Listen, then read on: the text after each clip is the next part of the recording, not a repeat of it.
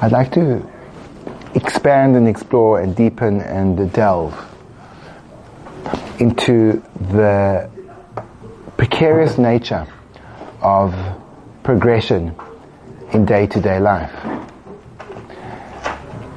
which hinges primarily upon my relationship to the story in my head.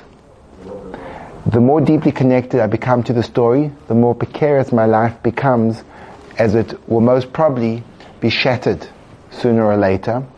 And the more identified I become with the story and the less differentiated I am from it, the more prone I will be to collapse as my story collapses.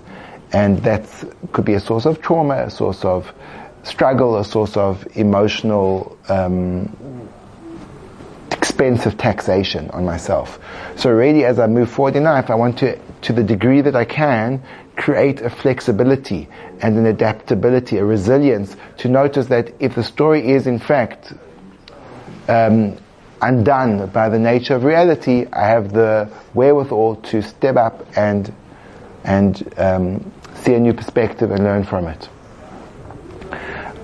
What we haven't gone into is the kind of techniques and methods of how to do that, because the story is very, very convincing, and especially when it's related to a deep core of one of my beliefs or one of my deep desires. It's going to be very, very hard to just say, oh, well, I'll just give up on the story. I don't want to give up on the story, because the relationship between me and the story is not differentiated. And I want to be able to take that differentiation and differentiate, essentially, to unblend. I want to unblend from my story. Now, unblending is essentially the core, which is beautiful. It's the core spiritual process. Because the unblending of me from my story allows me to inhabit a part of self which is not determined by the give and take, the quantifiable components of the material world.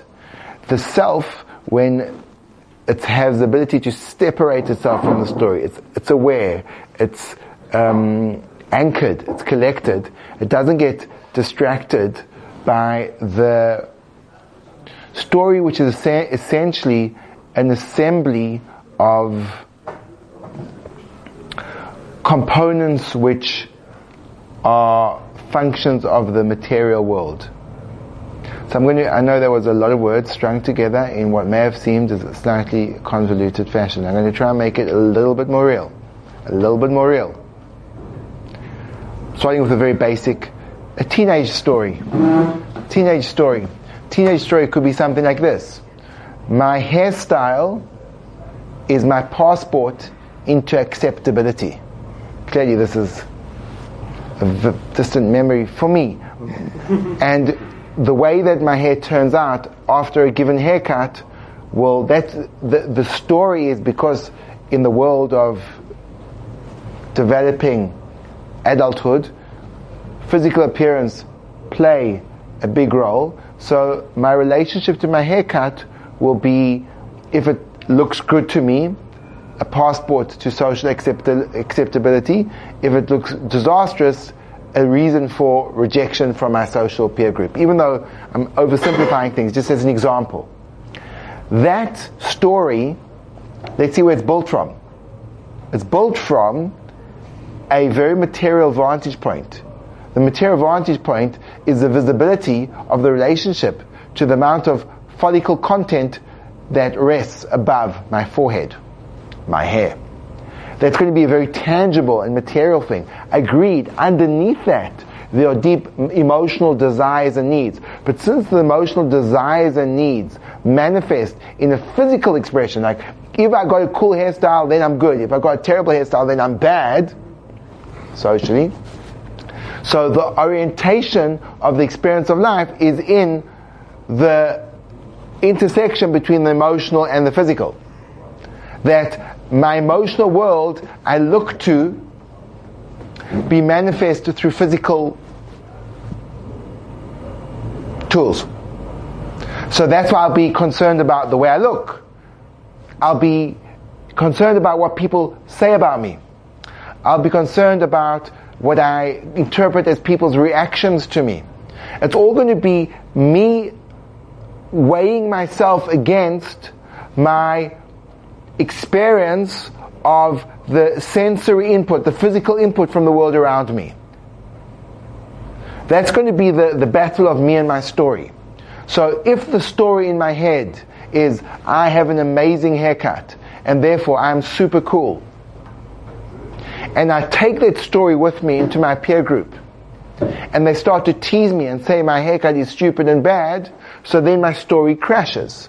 What crashed my story? What crashed my story was, well, the people who were meant to be the ones who would give me approbation and affirmation and acceptance for what I interpreted initially as cool are now rejecting me.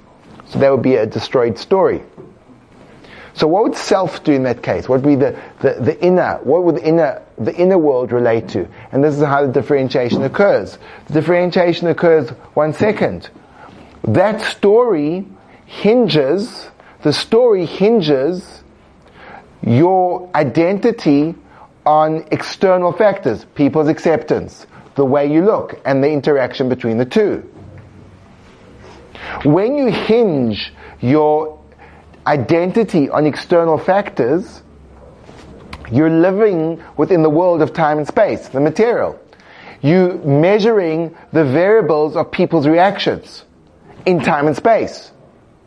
Were you to take one step deeper inside of self and recognize that as a core being, I am made up of a physical body, but I have a deep, ineffable, unfathomable, spiritual grandeur, which is incorruptible. I have a soul. When I recognize that as the core part of my identity, so then the physical variables don't have as much sway in my life. Because nothing in the physical world can really attach, attack, or distort, or dismiss, or disdain something which is pure and untouchable. So the step away from the story, you need to step away from it to somewhere. Where are you going to?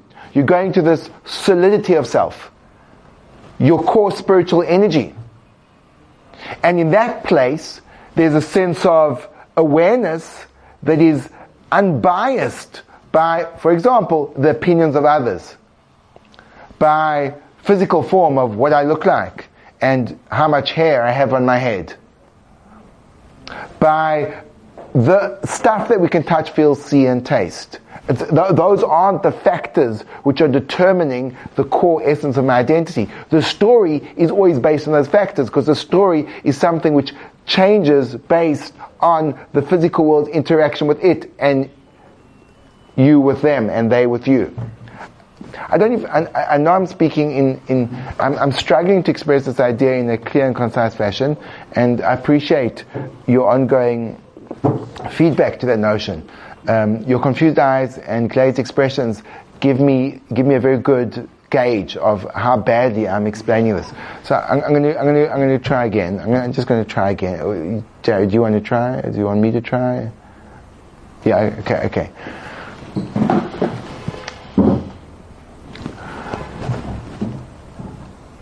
The difficulty of letting go of a story in my head is because I over-identify with the story, and I don't think the story is a story. I think the story is me, which is another way of saying I think the story is reality.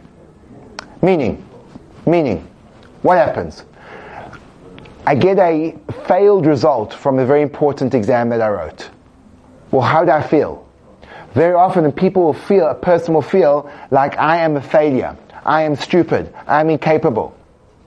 In other words, the external physical event will change the nature of the perception of who I am. I go into the test, I think I'm competent, I'm clever, I'm good. I get the failed result, I think I'm incompetent, stupid, and bad. So my sense of self is a variable. It changes with where the story goes as I move forward. In the spiritual perspective of self, my sense of self is a constant. Why am I good? I'm not good because I did something. I'm not good because I have something. I'm good because I'm good. My core is good. And when I connect to that as the essential definition of self. So then, if I fail an exam, it means that my intellect needs to be sharpened. But it doesn't make me better or worse. It doesn't make me failure or success. It just makes me in this particular area, not that I'm a success or failure, but I failed. So I should fix the tool, make sure it works better. But it doesn't have an impact on my sense of self-identity. It just means that the tool I used was broken or not functioning properly. I should really go and fix it. It doesn't touch me. It doesn't charge me. You always know that your story is getting in the way when someone says something to you that you get triggered by and someone standing next to you wouldn't be triggered by. When it's a trigger, it means that your identity has become embedded, enmeshed in the sense of self. It's called blended. And the first step towards spirituality is unblending, which is a step towards the soul. So spirituality is not only a pursuit of connection to higher power, it's also a pursuit of connection to a real self. And the lack of spirituality is not only becoming focused on a world where things are random and material and there is no guiding force, but it's also a sense of self which is rooted in the material and has no transcendent component to it. Yes, Jared. How does one live in a world that is completely structured in a way that lends to the material and the physical, and still hold on to that, like still have the strength to hold on to that? Beautiful. So this goes back to a point that we raised previously, that the actual progression, the nature of birth from the spiritual viewpoint is a clouding of insight as the brain becomes active, because the brain is a system which is there to process the external world, whereas insight and spiritual consciousness is not accessed necessarily through cognitive behavior.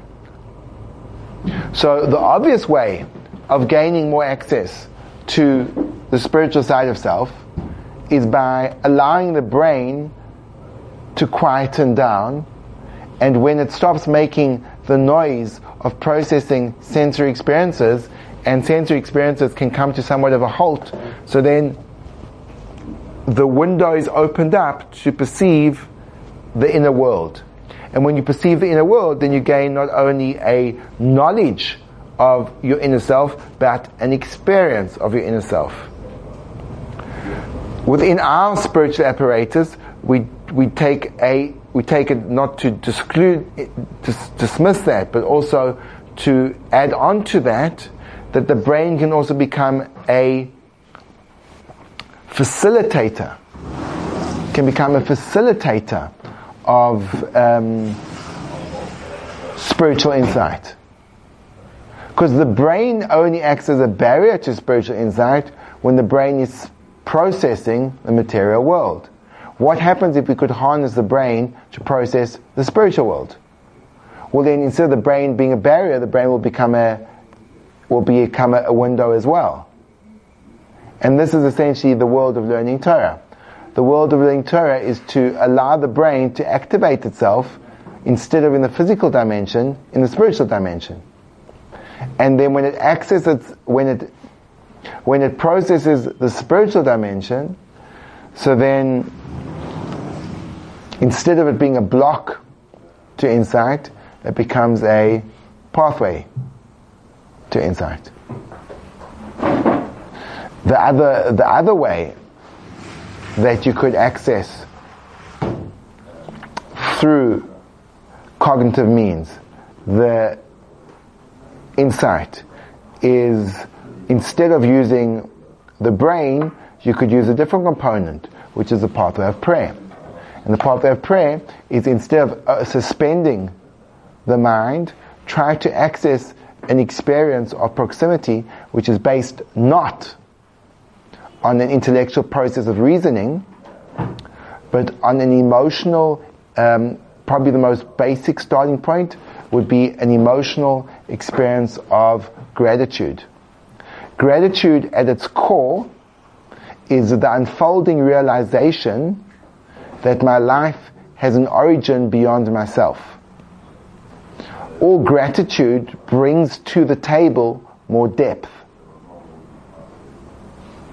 And as we become more grateful, we become more aware of the depth of what lies beneath the surface. To make that a little bit more tangible, if I don't say thank you, it means that I look upon myself as a self-sufficient entity, even though that's a illusion. And anything that comes into my orbit, I just take for granted. So that means I have a shallow perspective of the world because I can't see that there's actually a source to what I'm getting.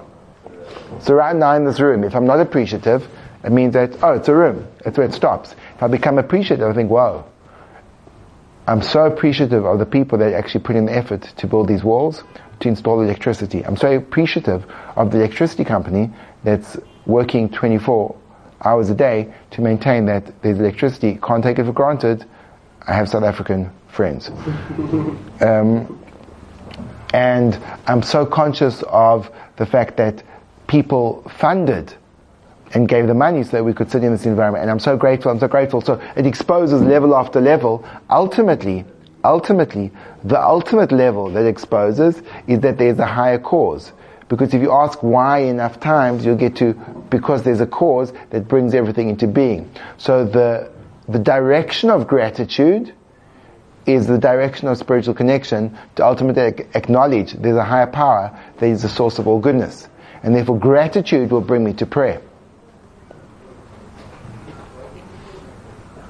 And that will be another way of using the material to transcend it. I just realized. Like, I'm really enjoying what I'm saying. I think I may be the only one. Like, I'm saying like this stuff, but I think I'm saying it in such a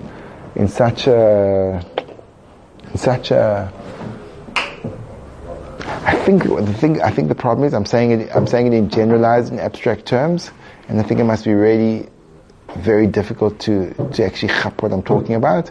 In my head I get it, but the problem is my head. So I just feel like I'm dismally failing at my job again, which is interesting, which is time to pivot again.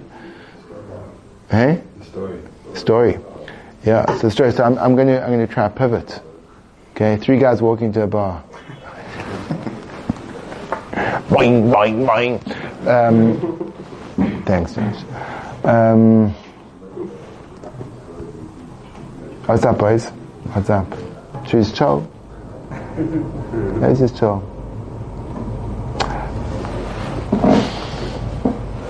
This is like deep stuff. What kind of feedback from the room would indicate otherwise?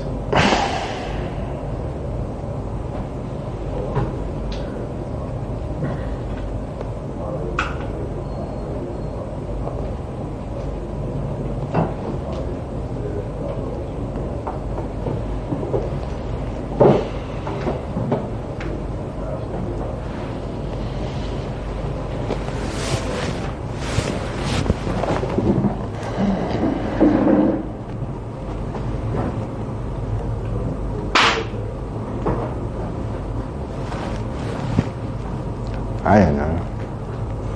Yaakov. So you mentioned earlier about how your sense of self shouldn't change based on your, what happens in your life and that kind of thing. But I think a lot of people's problem is that we only talk about ourselves, Yaakov. Right. So my problem is that my sense of self doesn't change, but my sense of self is always very low. So, for instance, if I succeed at something, then I'll say, well, anybody could have done this. It's very easy. And if I fail at something, like, oh, well, you see, this is proof that I suck at everything, and right. It's very right. lowly. So we can bring you to an awareness that's not your sense of self. What you've just told me, unfortunately, or fortunately, is that's the story. You've just told me the story. The story in your head has told you that you're a failure. So when you succeed, it's a mistake, and when you fail, it's a proof. But that's a story in your head. Because if you connected to the depth of who you were, you'd realize that failure and success are irrelevant labels to describe the magnitude of greatness that you carry with you as a human being and as a yid.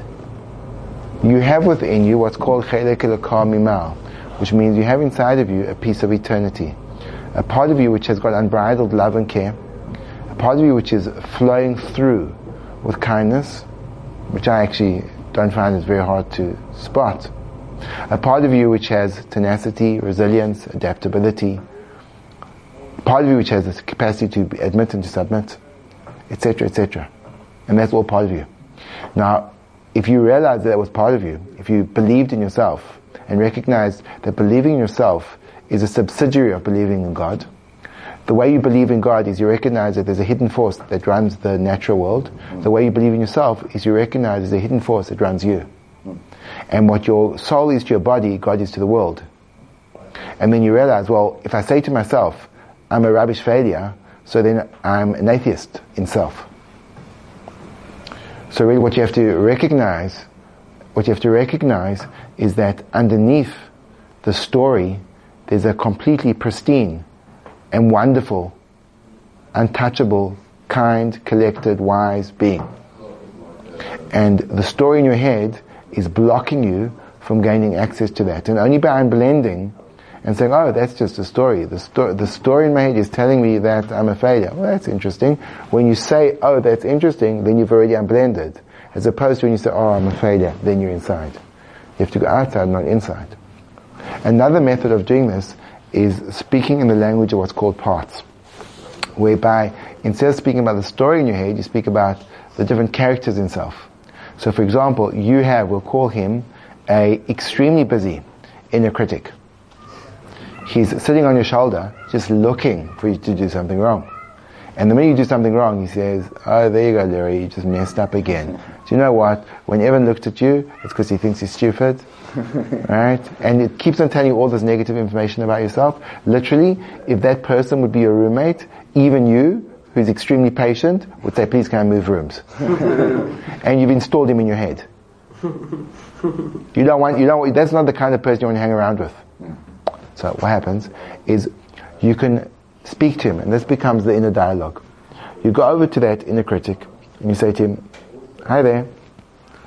He goes, oh, hello, idiot. I don't even know what you have to say, because you're just always so stupid. And then you look at him and you say, wow. See, because now you've gone into self. You say, wow, those are really harsh words. What's it all about? So what's going to happen is, we're going to now, if you're okay with this, we're going to enact this. Would you like to enact this? Sure, why not? Great. So instead of me speaking to Yaakov, I'm going to speak to Yaakov's inner critic. So you're going to be representing your inner critic, and I'm going to be representing yourself. Okay. Hi there. Hi. Can I ask you a question? Okay. What's your job? What is your job in relation to Yaakov? What are you trying to do to him? To make sure that he knows that he doesn't think of himself too highly, to make sure that he's humble. Wow. What an amazing, in other words, you're there to help him. Mm-hmm. So ironically, you believe in Yaakov, don't you? Yeah. Wow. So you think Yaakov's a good guy, and he's got huge potential, and you want to make sure that he realizes it. But also that he stays humble. Right, because he has the potential to be humble. You believe in his power to be something great. Humility is a great trait, and therefore you want to assist him in reaching that great trait, don't you? Mm-hmm. Wow. Thank you. I'm wondering if the method you're using is being effective.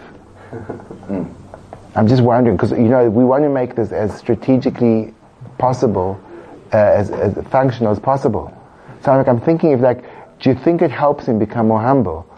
Well, you see, Yaakov doesn't really think much of himself. That's pretty humble, isn't it? No, it's not really, because when Yaakov doesn't think much of himself, it's actually a form of arrogance. See, when you don't think a lot about yourself, it means that you become very self-invested. And when you're in a situation, you don't think about the other, you think about what the other's doing for me, because you need that scaffolding always. So actually, as opposed to humility, which just opens us up to see other people, lack of self-worth closes us down, and we're always looking for scraps of people to give us some kind of affirmation. So I think when you go down too harsh on Yaakov, you're actually stopping from being humble. And you promote a sense of kind of self-obsession and neediness that's just destructive. Do you get that? I see. So I would like to know if maybe we can empower you to not do your job, because I think it's great that you're there, but maybe if you could do your job a little bit differently. So since you're interested in Yaakov building up really a healthy sense of self, so maybe, how about this?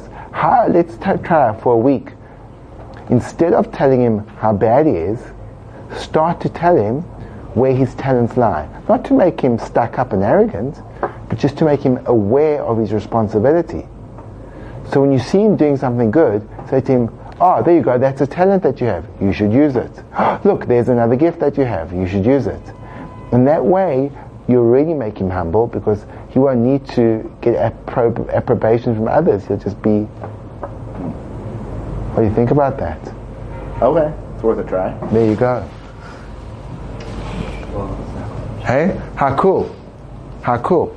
Every part inside of our system is only there to help us. But very often, the methods are just messed up. So they don't end up helping us, they end up messing us up. So here you've got a really helpful part that wants you to be humble and really achieve your potential. Instead of helping you, he's holding you back. So you have to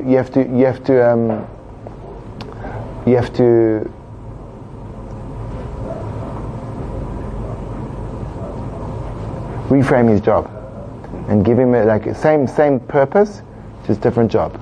Amen. How do you recognize what part of yourself is truly worth giving over to other people as a responsibility? So yeah, I'm going to just keep on going with you. So when you ask that question, the part of you that's asking that question is this self-doubting, confused part. Because no one in this room has any doubts about what you have to give over. So it's really weird that you do. So that's why I say there's a self-doubting part.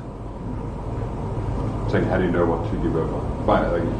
What do you mean, how do you know what to give over? Yeah, as in, people have different skills, different right. Different. So which ones to use? Yes. The ones that you have. Do you understand that it's a part asking this question? It's not you asking this question. Yourself wouldn't have this question. Yourself knows the answer. There's a part that doesn't trust you. So it's a distrustful part. And it's scared. Good part. Wants to help you out. He doesn't want you to misuse yourself. So he doesn't give you the faith of the knowledge that you really know what to do with yourself. It's parts. It's all parts. It's amazing. Someone else wants to pretend to ask a question but just explodes the part. Evan.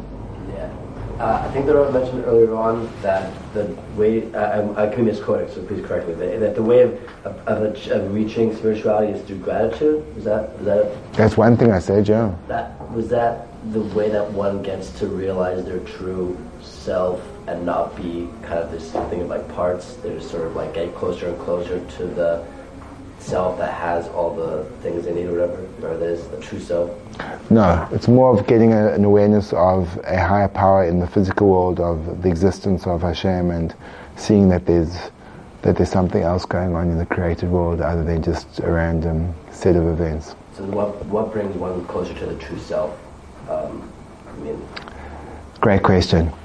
The internal dialogue itself is a very important tool, but other than that, it's if you actually have a curiosity to spot the greatness as it manifests in the course of your day. How many great things have you done today, Ev? This is actually a pretty good coffee, better than usual. I don't know what the weather was today, but it tastes... So you made yourself a coffee. Better than usual coffee. Better than usual coffee. And let me ask you a question. Why are you drinking that coffee?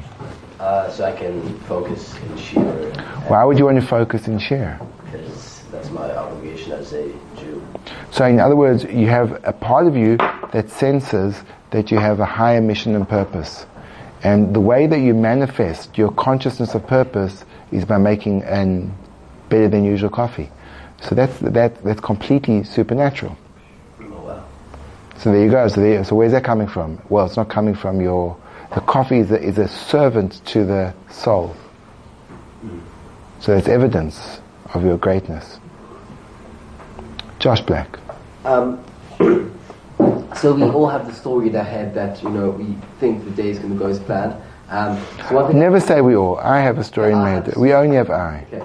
So one of the things that I've been doing is I've been trying to adjust my morning and night routine to give myself more energy throughout the day, Yes. give myself focus. Yes. And so I kind of tell myself I'm going to do X, Y, and Z to help myself function better. But then of course those plans will inevitably be shattered, and I'll be left, Will they? I mean, is that true? Well, what are the plans that you make which inevitably will be shattered? I thought one of the points you're making is that we can make as many stories that I want, but eventually, something's going to happen. Right, but it doesn't. There will be a traffic jam on the way. By the same token, if you don't make any plans, you never can achieve anything. So you have to make plans, but at the end of the plan, there just has to be a question mark, and maybe this won't work out. Based on all the evidence I have, based on my projection of what I need to do, this is exactly what should happen, and this I'm going to implement it. Question mark, but it doesn't always work that way. And that gives you the shock absorbers to deal with the disappointment of it not actually panning out the way you anticipated. Being ready to pivot. Ready to pivot. Poised to pivot. Every great soccer player will tell you, you've got to be poised to pivot. Every great cardiologist will say to you, expect the unexpected. Expect the unexpected. See what you didn't anticipate seeing. And hear what you never knew to listen for.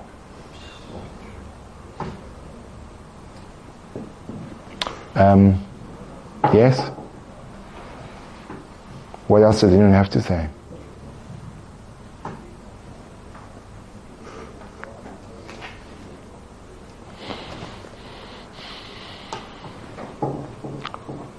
Amen. You see your story crumbling right in front of your eyes. I see my story. I see my story. Let's hear about it. No, I'm saying in circumstances. Which circumstance? Yeah, let's hear about it. Okay, for example, I had a coffee late afternoon yesterday, and I was like, I'm going to go to bed by 11. And I was in bed at 11, and I was still simulated and up and awake. I was like, I shouldn't have coffee, whatever, I want to get X amount of sleep, and now I'm not going to be able to function tomorrow. You get frustrated, etc. You probably end up staying I get frustrated, I end up staying later. I end up staying later than I should have. Frustration. Right. What do you do in circumstances where you see the story crumbling in front of your eyes? Pivot. How could you pivot? Tell me about what pivot you could have done. Maybe I don't need as much sleep as I think I do. Okay. That's it. Function. Wow. Function, Wow. I don't need 7 hours of sleep to function. I can also function. Why is it a pivot? Because I'm changing my mindset about it. Okay. But you're not pivoting. You're not doing anything. But you're saying, oh, I'm thinking differently about it. What's your pivot? Meditate. Focus on my breathing. Boom. Do 10 push-ups and get back into bed. Boom. Go for a walk. Boom. Have a glass of water. Meaning, you could say, oh, listen, stupid mistake, shouldn't have had coffee, I'm awake now. I'm going to be awake, pretty alert for the next 2 hours. What do I want to do with the next 2 hours? Oh, it's going to influence my alertness tomorrow. Yeah, but that's going to happen anyway. So either I can spend the next 2 hours agonizing and trying to go to sleep, which I'm not going to succeed, and just think to myself, oh my gosh, I'm so stupid, I'm such stupid idiot. Or I can think to myself, okay, I've got 2 hours, what should I do with it? That's pivoting. That's a proper pivot. Did you notice I pivoted mid-share? Pivoted. And I think as a result, it's become a lot more meaningful. That's what I felt. Do you understand? Did you feel the difference? So then it was me lecturing and everyone going, oh, and now it was like, oh, this is real stuff. This is actually what happens in my inner world. This is the stuff that I deal with. It was a pivot. With me, Noam, you've got a pivot. I mean, what difference? I mean, I don't know if anyone's going to be watching this.